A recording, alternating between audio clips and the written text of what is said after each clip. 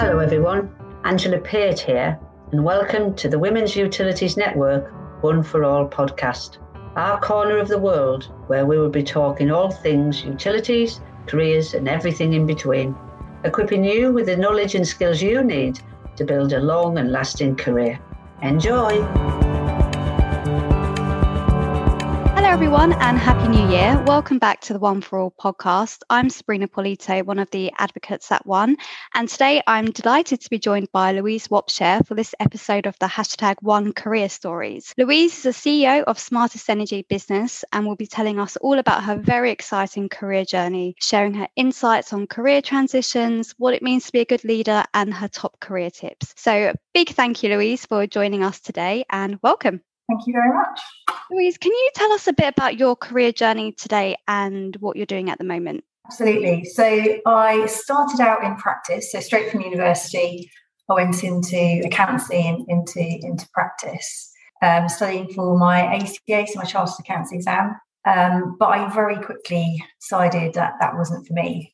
So after about a year and a half, 2 years, I moved across into industry. And I've spent pretty much my entire financial career then in industry. So my focus, I guess, I've always wanted to reach that kind of FD level.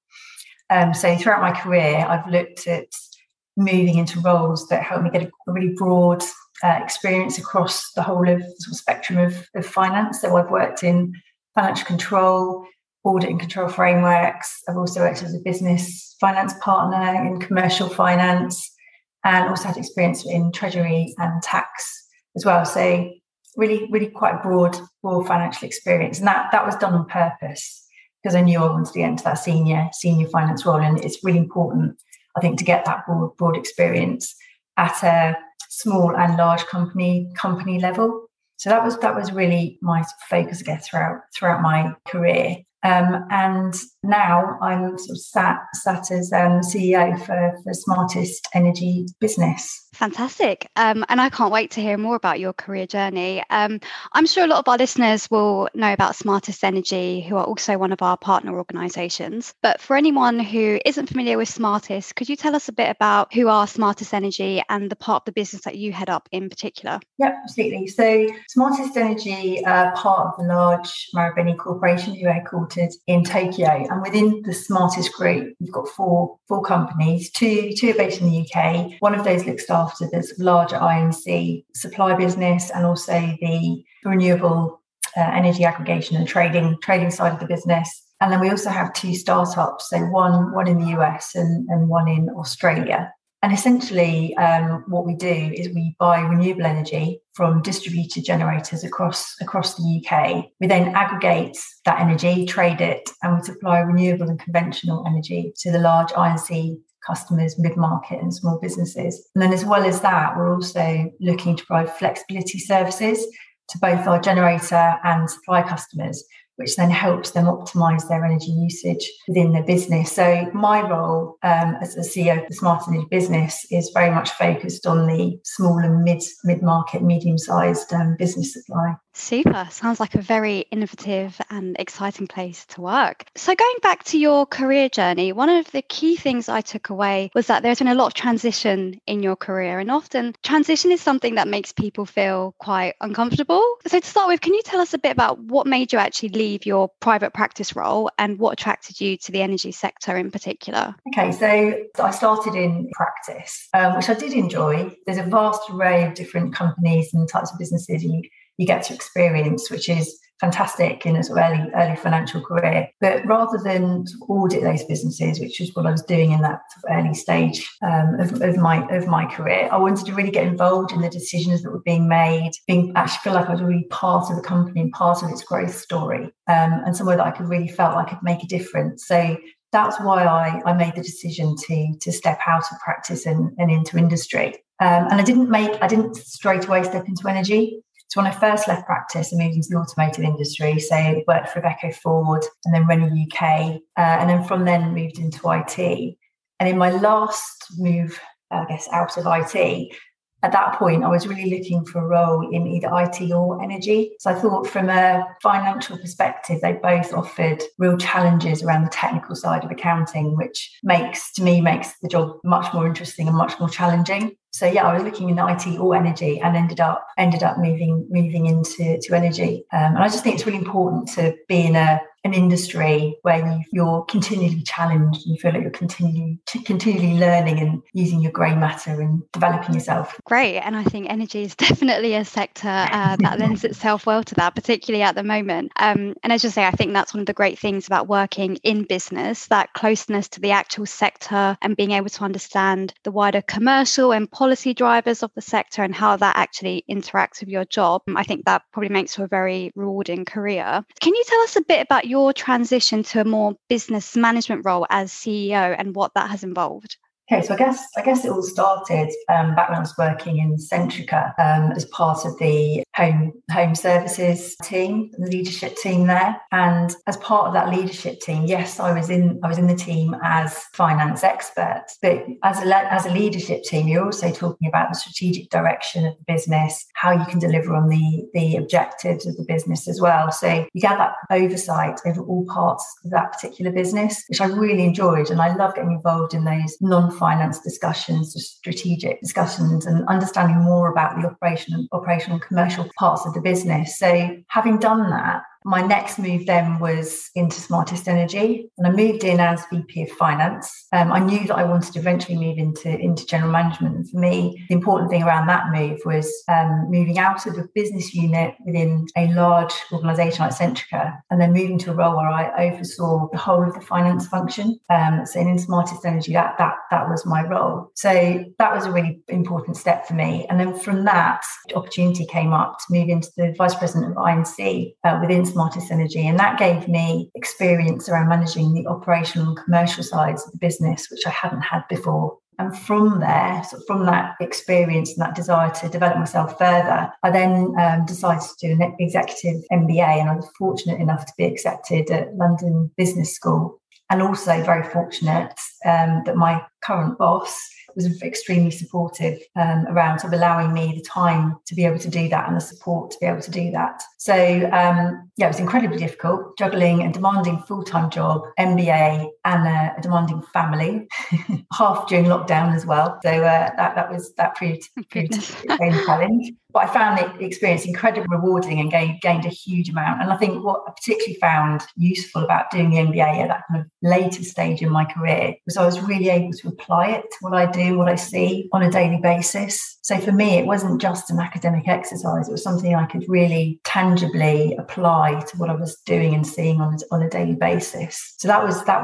I guess a big step. And then when we bought Smartest Energy, bought Dual Energy, which subsequently rebranded to Smartest Energy Business, that then meant that I had the opportunity again to then step into that CE role. So I've been doing that since last April. Great. One of the really great things I've taken away from that is you're very much an opportunity taker. And for a lot of people, transitioning into new roles can be quite daunting. Hayley and Angela, two of the founders of One, they often tell me how when they're talking to women as part of recruitment discussions, women will often look at a job spec and say, I can do 2 of those things, but I can't do the rest of those. Did you experience any of those doubts along the way when moving into slightly different roles to what you had done previously?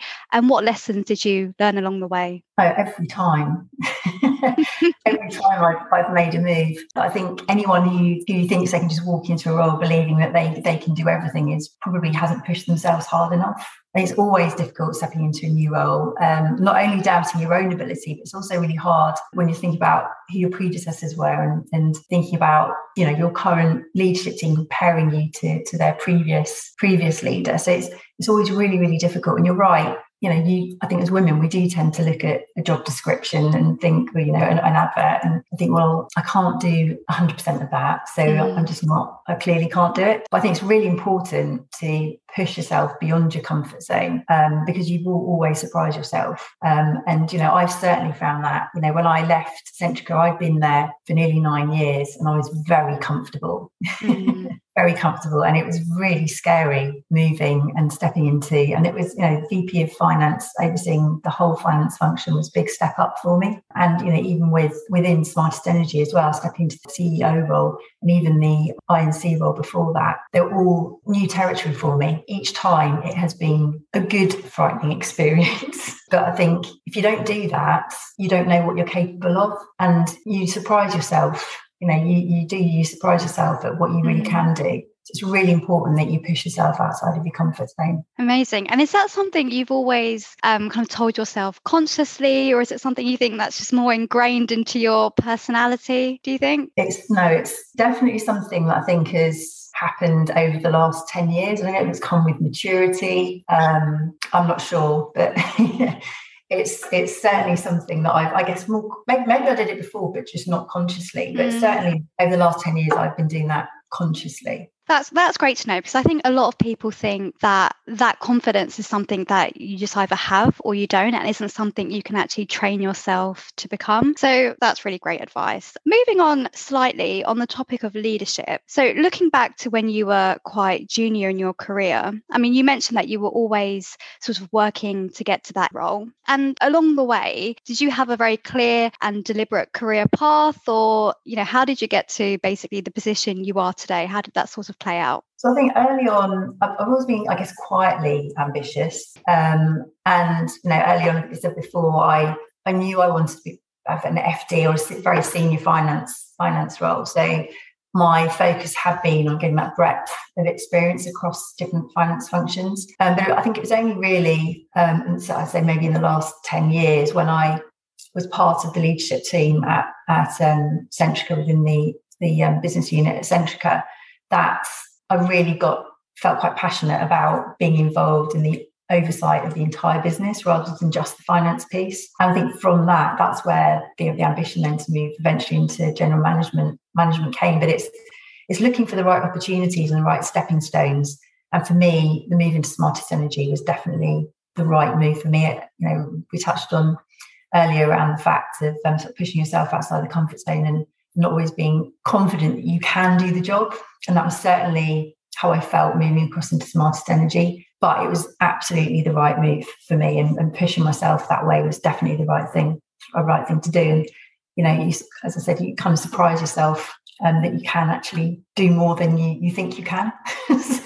Great. And now that you've been in a leadership role for some time, what do you think are the important qualities of a good leader? But also, what qualities have you seen in other leaders that you think are probably not so good in your view? I think, I know this sounds really, really cliche because people say it all the time, but being authentic, I think it is probably the most important thing you can do as a leader, and really being true to yourself. I think it's especially important for women in leadership roles. And I remember being told a long, long time ago, if I wanted to compete with the men in the business, needs to wear makeup, dress the part, and be as loud as the men in the room. But that just doesn't work, because then you're not yourself. It's really important that you are yourself. Yes, you need to learn how to project yourself, make yourself heard in a way that's true to you. But yeah, you really need to be yourself. People can see straight through it if it's forced, and then they don't trust you. So yeah, being authentic is so important. I think also listening. I mean, really listening and taking on board what other people are saying. I guess putting pride aside as well, and admitting when you're wrong. It's very easy to be quite defensive, but really accepting that you aren't. You're not right all the time. Other people have very valid opinions, and not letting your pride get in the way is really, really important, because you're part of a team. You might be leading that team, but you are part of that team. And it's really important that you're listening to everyone. And yeah, as I said, just leaving your pride outside the room. That's really good advice. And I often hear senior business figures say that once you're in a leadership role, the best thing to do is always hire people who are smarter than yourself, because as you say, you're a team and you're there to learn from everybody else, and you're not always going to have the right answers. And I think sometimes for women especially, and I might be wrong, I'd be interested to get your thoughts on this, but when you kind of rise up the ranks, there perhaps may be a pressure to feel like you always know the right answer. and to maybe not show that vulnerability so much? I mean, have you come across that at all? Definitely. You do. And I think I can only speak from my own experience. I don't know if it's because I've come from a strict specialism of finance into general management, where, within finance, I had a very good detailed understanding across the broad spectrum of finance and to quite a detailed level. Whereas in general management, you cannot be a specialist in every single area. And it's quite difficult when you first step into general management to, you feel very vulnerable. And the most important thing is you surround yourself with really good leaders, a really good team who understand their own areas, and a team that you really, really trust and they trust you. And that's the most important thing. And that's how you work effectively. You don't need to know everything about everything. And I think that's really one of the most important lessons I think I have learned, because you can sometimes end up feeling very vulnerable when you don't. But yeah, you cannot. It's impossible to know everything about everything. Yeah, absolutely. It's so important to have the right people around you. Exactly. And one point you touched on, which I'm quite interested to delve into a little bit more, is about making sure your voice is heard. The energy sector has gone a long way in improving diversity, particularly at board level. Has that been a challenge for you working in senior management generally, but also working in what has and continues to still be quite a male-dominated industry? And if it has, how have you dealt with that? I think it's all about making yourself present and making sure that you figure out the sort of techniques and the way that you can, bring yourself into a conversation. So a lot of it's about body language, and men, and this is a massive generalisation, so I apologise, but men tend to be louder. Yeah, absolutely. And more vocal in a meeting. And I remember, situations in the past where you're literally finding it so hard to get a word in edgeways, you just end up giving up. And it's been all about real focus on body language and, almost sort of leaning forward before you make a point, or, making a movement so that attention turns to you, so that you can then speak. So it's just learning, I guess, techniques and how you can bring yourself and sort of make the points when they need to be made, rather than sort of sitting there, not being able to get a word in my J's, and when the opportunity then arises for you to speak, the moment's passed.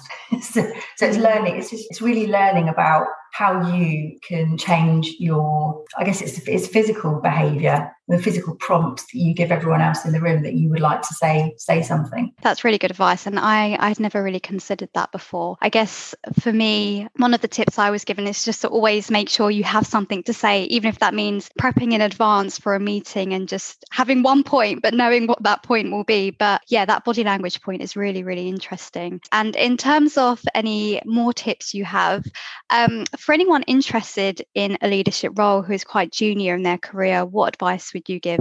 I think soft skills, I think they're quite often overlooked, but soft skills around leadership, management are really, really important, and learning that everyone is different and everyone responds to different management styles. So you have you've got rule-driven people, you have more creative people, and you need to understand how everyone ticks. It's really important that you learn those skills.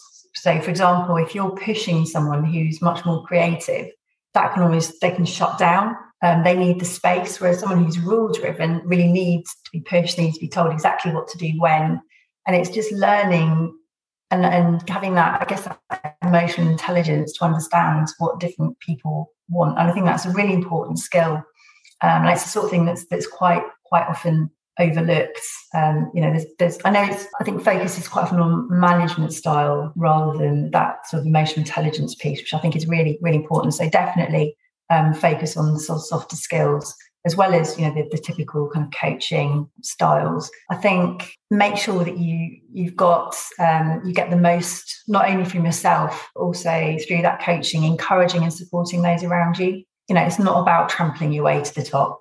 You've really got to bring everyone else along with you and encourage everyone. You sort of learn together and building those team and that support network. And that's really, really important in yourself. And I mentioned it earlier, the most important thing is just be yourself. Don't try to be don't trust to be anyone else, just be yourself. And in terms of this sort of shift to remote working, how has that been for you as, the CEO of a business and sort of managing your team? And is there some difficulty in managing people in the way you've just explained now with people working from home? Yeah, I think it was, I think when we first moved to remote working, it was very challenging. It was very difficult trying to get that balance between too much contact and too little contact. And then when we first moved, we literally had daily team meetings, we had weekly wider team quizzes. And I think after a few months of that, everyone was just quizzed out. I know the feeling. I think it was a bit overkill. So it's finding that balance was really important. I think what's great now is that, certainly at Smartest Energy, and I know across many businesses, we've moved to more of an agile way of working. So certainly in Smartest, we ask people to be in business, when we can be at work, 2 days a week, which I think works really, really well. That mix works very well because it improves your work-life balance. For me personally, it's great. I can take the dog for a longer walk in the morning before I have to get to my desk. We'll see the kids, my husband at lunchtime, and throughout the day. So and you're at home in the evening as well. You haven't got that commute. So it makes a huge difference to your work-life balance. But equally, those 2 days I think are so important because you can only do so much over a screen. And that personal contact is really, really important. So, picking up on other conversations in the office, joining into a conversation, seeing someone, making a coffee and thinking, I've got a question I need to ask. Those are all the things you miss when you're working remotely. And I think they're so important for relationship building and for collaboration. And also, just generally, it's those leadership meetings we have face to face. I just think you get so much more out of people when you are present in a room. It's very difficult on screen because you're just, it's a headshot and you tend to be looking at the person who's talking. Whereas around a room, you can pick things up from body language, and you might spot that someone else has got a point to make, so you can bring someone else into the conversation, which is much more difficult on when you're doing it virtually. So I think I'm really pleased we've moved to the sort of mixed way of working, because I think we're getting the best of both worlds now. I agree. And I think, as you say, that working in the office is particularly important for that collaboration piece. And I always say your office is where the culture of your organization lives. So it is really important for people to have time in the office to enjoy the really positive things about working for a particular business and being around colleagues.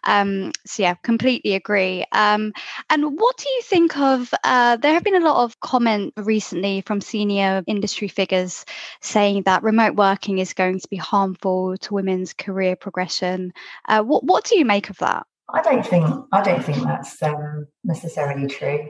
I don't understand why it would be any different for women than it is for men. I mean, if anything, actually it helps. I think it helps women. Women tend to, and again, sweeping generalisation, but women tend to have more involvement in looking after the home, the children. So actually, I think having that sort of that balance is more helpful for women. And I think it's, I think certainly, if you're looking at men, women, who's gained the most from this, I'd say it's women. Interesting.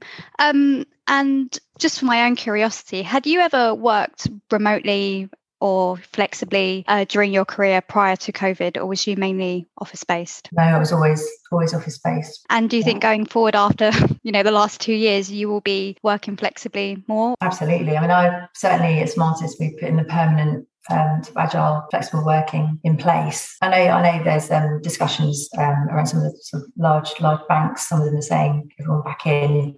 But I think majority of businesses, where they have the ability to work remotely, and I think most non sort of manufacturing, sort of healthcare service industries, they do have that ability. I think I can't imagine it going back to the way it was. I think there was a push for more flexibility and more agile working anyway, just from sort of the younger generation coming through, and that real push for a better work-life balance. So that was there. That direction was there anyway, and I think COVID just forced the issue, and it's probably pushed just about 5-10 years, 5 or 10 years on. So I can't see that we will go back to how we work. Yeah, I agree. And I think now that we have been doing this for so long, I think a lot of people just don't want to go back to that way of working. And while, personally, I don't know many people that would like to work from home full time forever. I think definitely, as you say, there will be more of a move to hybrid working because, being able to just keep on top of life at home is really, really important to well-being. So looking back at the very exciting and varied career you've had, Louise, what are some of your key highlights and challenges as well that you have had over your career? I guess moving out of practice, I think that was quite a big decision. I know it was very early on in my career, but that was a really big decision for me, and definitely the right thing to do. I guess juggling, when the kids were babies, juggling work, and almost, I guess, putting my career slightly on hold for a period. That was really challenging. I actually found that much more difficult than I had anticipated. And when I actually took the decision to drive my career forward again, I was just a happier person. I think it was obviously the right thing for me. And then finally, I guess, moving Smartest Energy. I said before, it was a big step for me, moving from the comfort of Centrica into a smaller energy business with more responsibility. And that was, as I said, that was a scary move. But that was definitely a key highlight. And I'm very, very happy I made that move because I wouldn't be in the position I'm in now. I think it would have taken me longer to get to where I am now if I hadn't done that. Great. You've touched on, juggling lots of different moving pieces of family and MBA, a leadership role. So what are your top 3 career tips that you'd share with our listeners? So I'd say make sure that you are picky on what industry you want to work in. I think it's really important that you either work in an industry that you're really passionate about, or one that you are moving into because you believe it's challenging, which is what I did, which means that you're continually learning, because I think you spend so much time working. I think it's really important that you're challenging yourself, or you're doing something you're absolutely passionate about. So I think that's really, really important. I think I'd also say every couple of years, just sit down, give yourself some space and just ask yourself, where are you now? Are you still doing what you want to do? Are you still heading in the right direction? Is there anything else you need to do? Are you too comfortable? If you're too comfortable, perhaps you need to do something about it.